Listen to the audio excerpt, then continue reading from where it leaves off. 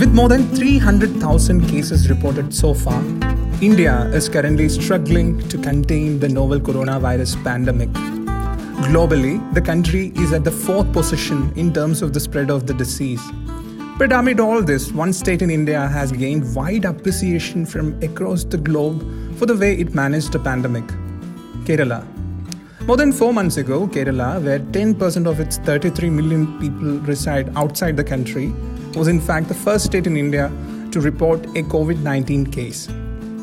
Here we have with us the man who led the fight against the pandemic from behind the curtain. Hi, I'm Shrutin. Joining me today in Asiavel special podcast is Dr Vishwas Mehta, the Chief Secretary of Kerala. Just before becoming the head of the state bureaucracy, Dr. Mehta was handling the responsibility of coordinating the state's response against Covid-19. Welcome, Dr. Mehta. Let's start with a question that everybody has in mind these days. What makes Kerala's response different, and what you guys are getting right? See, one thing you have to understand that health infrastructure in any place, any state, cannot be developed overnight. Kerala's history started 100 years ago. Its first primary health center was set up by the royal family. That was 100 years ago. And first vaccination in the country happened in the times of royal family, much before independence. Secondly, the missionaries who arrived early in Kerala, much before independence, they brought education, they brought health.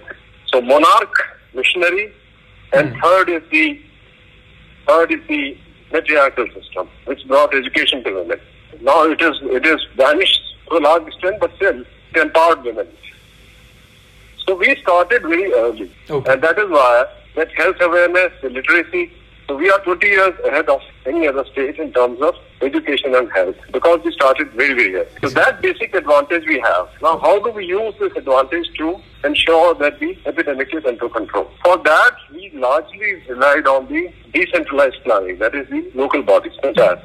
And as you know, people have high seeking behavior in Kerala. They won't compromise on health. Lakhs and lakhs of people working at ground level, street level, work, a seamless coordination by us among various departments, and the top policy maker who ensures that the decisions are given. If this is what Kerala model is, nothing else. In fact, in the previous 2 years, Kerala was fighting a battle against an even deadlier virus, Nipah. While only 19 people got the disease in 2018, 17 of them died. Compared to that, only 19 of the 2,407 patients as of June 14 have died of corona in Kerala. Here Mr. Mehta explains how the experience of fighting Nipah actually helped Kerala in its response against COVID-19. So, as soon as the first case came in India on 30th January, this girl from Wuhan landed up, and we found that she was positive. And there were no protocols, nobody knew anything about COVID that time in January. And they were only speculations of spreading in Wuhan and not much idea. Nobody knew anything about it. So all we did at that time was to start with the protocol which we had experimented during Nipah virus. The Nipah virus actually had told us a big success story, saying that how the contact tracing, how quarantine, how isolation, how primary and secondary contacts should be located, kept under watch, under surveillance. So all we did was on 30th when we contacted everybody who came in contact with this person who was infected and ensured that they are kept under watch and ensured that they don't spread it further. This is what we had done in Nipah about 2 years ago. Nipah has a high mortality rate. COVID doesn't have. Only the numbers are scary. The mortality rate is not high. So this is how the 30th January issue we handled. After that, 8th March, some people from Italy returned. By that time, it has spread in Italy, it has spread in UK. And as you know, after 8th March, it started reporting everywhere, including India. And finally, we have the national lockdown on 25th March. Now, since we had this whole decentralized planning in place, we further made it centered by going for ward level committees, and going beyond the panchayats. So wherever the case is reported, isolation, wherever a primary or secondary case is located, we mapped it, and we asked the ward level committees to watch it. Local bodies, health volunteers, health workers, police. Everybody. Okay. And it was made public to everybody that, you will confine yourself to houses. So that there is no vaccination. The only way to do it is that your body has to kill it.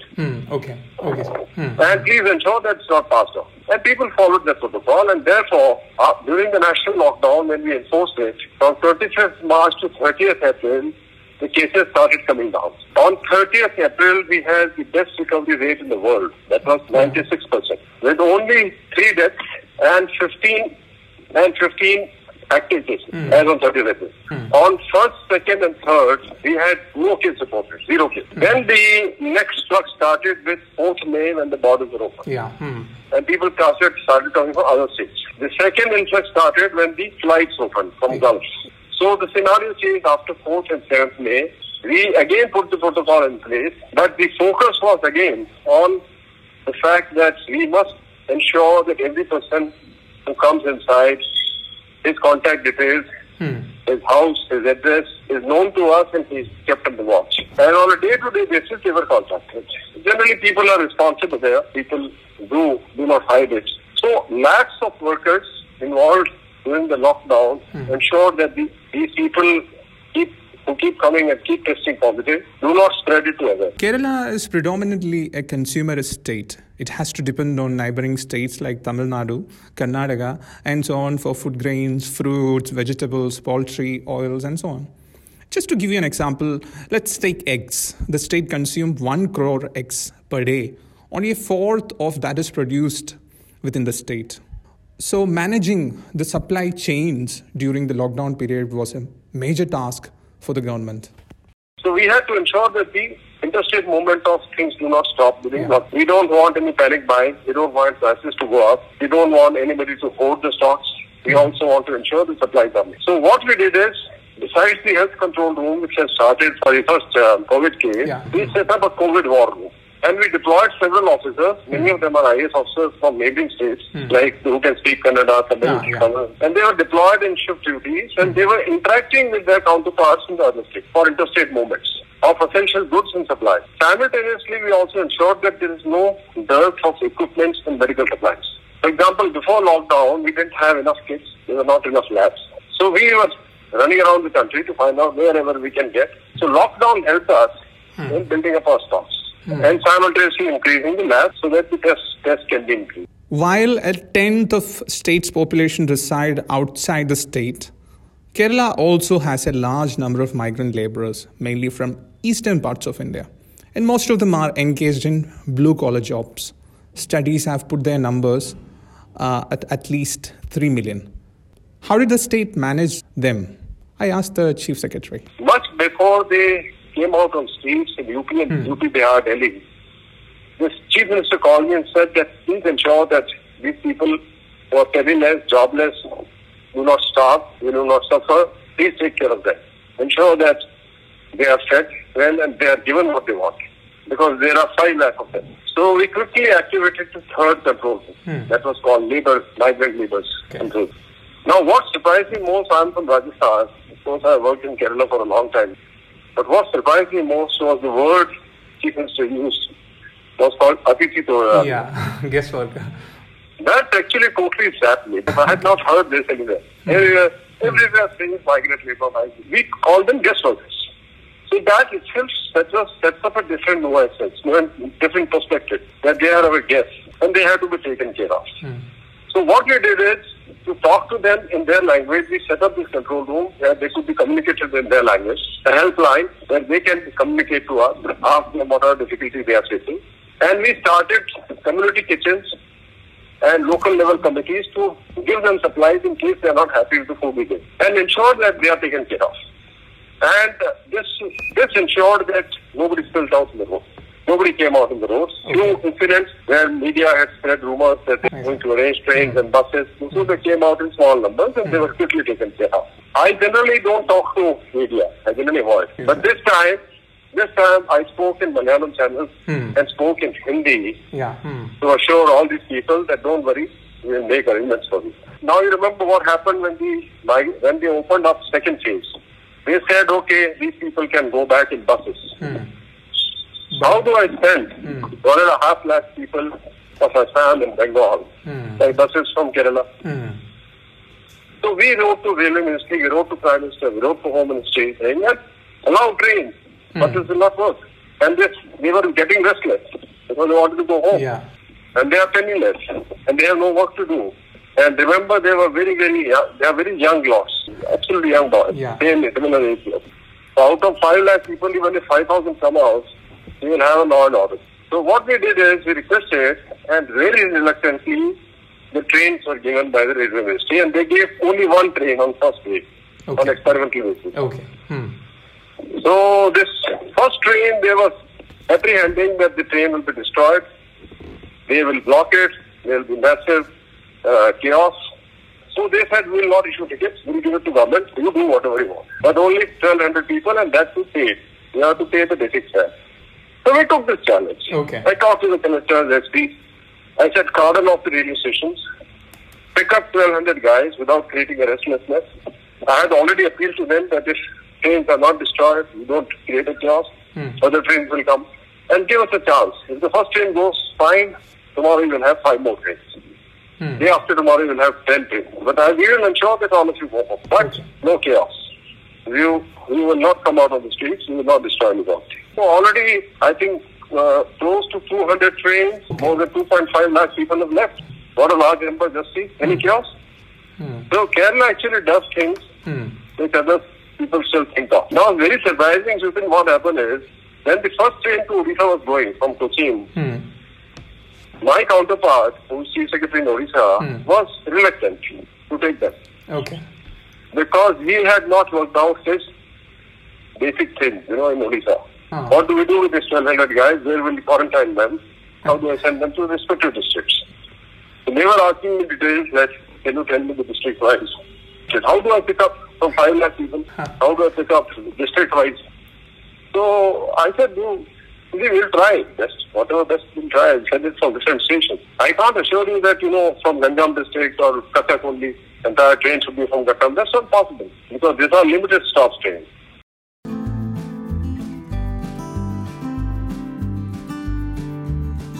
The other day, I was speaking to a health inspector, one of the grassroots level functionaries in a primary healthcare center in Kerala's Wayanad, a predominantly tribal district. He told me that in his panchayat, there are around a dozen health officials functioning just under the PHC. This is in addition to one Asha volunteer for each ward of the panchayat they were having. And these people were collecting COVID-related data, mainly about people who returned from high-risk areas and people showing symptoms and those who came in contact with them and so on. Whoever was in charge of the ward then log in to the state government's COVID Jagrata application and update these data on a daily basis. Listen to Mr. Mehta about how such micro-level data helped the state in planning against COVID. We started depending on the Kerala State Disaster Management Authority office, control, post control, where all this data started flowing in, which panchayat, which ward, which municipality. Now, when you start talking about hotspots and containment, if one case comes from a municipality, let us say Trivandrum municipality, the whole municipality goes under curfew. Whereas it could be from a very small unit, Now to close down offices, close down business establishment when you are opening up, just because one case has reported in a small cluster, doesn't make sense. So we quickly developed a formula by which we started looking not only at positive, but also how many primary and secondary people affected. Yeah. And we gave a weightage to them and started looking at them as red zone, yellow zone, orange zone, like that. And then we started saying that, okay, panchayats are small units, wards are small units, we can close them down, but entire municipality may not be closed down. Let's only focus on the sub-wards or the place where this particular case is occurred. So these 4 control rooms which are simultaneously going on, somebody has to coordinate. So as Home Secretary, I was doing this job every day. Okay. Now, all this is of no meaning unless there is a good general at the top. When you fight a war, right from foot soldier to the top general, chief of army staff will be very important. Now, our great chief minister here is not only a remarkable leader, but also a great administrator. So every day, 3 o'clock, 4 o'clock, we will call a meeting, He has already collected his feedback from various sources. Then he asked each one of us to speak on supplies, on equipment, on cases, on trends, on quarantine, on police, on health, on labor camps, on trains going, and people coming inside, the border checkposts, all these figures he collects. He asked each one of us to report. After all of us have spoken, then he takes few decisions which we are supposed to implement. After that, 6 o'clock, he calls the press conference. In the press conference, he announces this decision. This goes to the public. People stop watching serials because no need of gossip, no fake news. Yeah, true. No need of speculation on television, traditional channels. Their chief minister says, comes out with facts and figures and says what are the decisions taken and makes an appeal that how we do, how do we ensure that this will spread. Now you tell me, if chief minister is doing this again next day, the first question he's going to ask what happened to the decision I took yesterday. Has the order been issued or not? Decision has already reached now. People have come to know, newspapers have reported it. You tell me, how do I not issue orders? Yeah. Within 24 hours, I am under pressure to issue orders. Yeah. Now coming to the new challenges. Earlier everything was done under lockdown, so it was much more easier to control things. And now you have another challenge of returning migrants. I think Kerala has some 3.3 million migrants and 2.2 million or something like that in Gulf alone. And then now interstate transport has opened up, like train and bus services. So that is going to be a massive challenge. And also the fact that in Kerala society, if you look at the age profile, perhaps the older population will be higher. They may be more susceptible. So how are you going to take up that sort of a challenge? Will we see any change in your approach? You cannot have indefinite lockdown in the country when you know that the enemy is invisible. You can't see this enemy. You don't know how long it will last. How long can you not normalize things? Life has to go on. You cannot have people starving. You cannot have businesses closed down. You cannot have non-essential or other things stopped, surgery stopped, hospitals closed down. You cannot have that. So people had tremendous suffering during this time. Lockdown inside, confining to your house for months together is not easy. It leads to psychological problems. So we have to open up sooner or later. And people who are suffering abroad, it is their place. They have all right to come back. We have 2.2 million in Gulf alone. Many of them were suffering because no test, nothing done for them. True. And they wanted desperately to come back because Kerala was safer. Because as the cases started rising in other places, our cases were low. So we cannot stop that. We cannot say that you will not come. But what we said is, please come with the test. Have it tested so that you don't spread it to others. And also prioritize those who are without work visa, those who are stranded there, students, pregnant women, young children. Let it be prioritized, let them come. All 22 lakh cannot come together. So we requested this to Government of India. Unfortunately, that was not possible because many of these countries do not have testing facilities. And it's not available. And it is available only to symptomatic people, not everybody. So we had no choice, and Government of India said we are starting here in their flights when they are on screen. And these flights should come. So the only option we had was to ensure that they are all registered. So initially we were quarantining them, not letting them go home, ensuring that their numbers are monitored, their tests are monitored, and checking them at airports, watching them. If symptoms are there, we test them. If no symptoms, they go to paid quarantine or institutional quarantine or whatever. Now what happened is many of these cases, some people who are jobless, some people do not have enough homes, which is a very small number. We found a whole lot of them have houses, they have 2 or 3 bedrooms, and they afford to be isolated, and we are sending them to hotels. So there was no logic in this. So we requested the Government of India that home quarantine is itself institutional quarantine. So gradually things settle down. Okay. Now what has happened is as the cases are unfolding, we are watching every day that 85% of them are imported cases. And the number of contacts are only 11%. So that basically means if a person goes to his house, he is not infecting others. And he is not spreading it to others. So basically our institutional quarantine or home quarantine has been a success. Okay. The surveillance system, the contact tracing has been successful. So how do we sustain it when the numbers go up? remember about COVID, it's the numbers which are scary. The disease is not scary. 50,000 will become 1 lakh. 1 lakh will become 5 lakh in no time.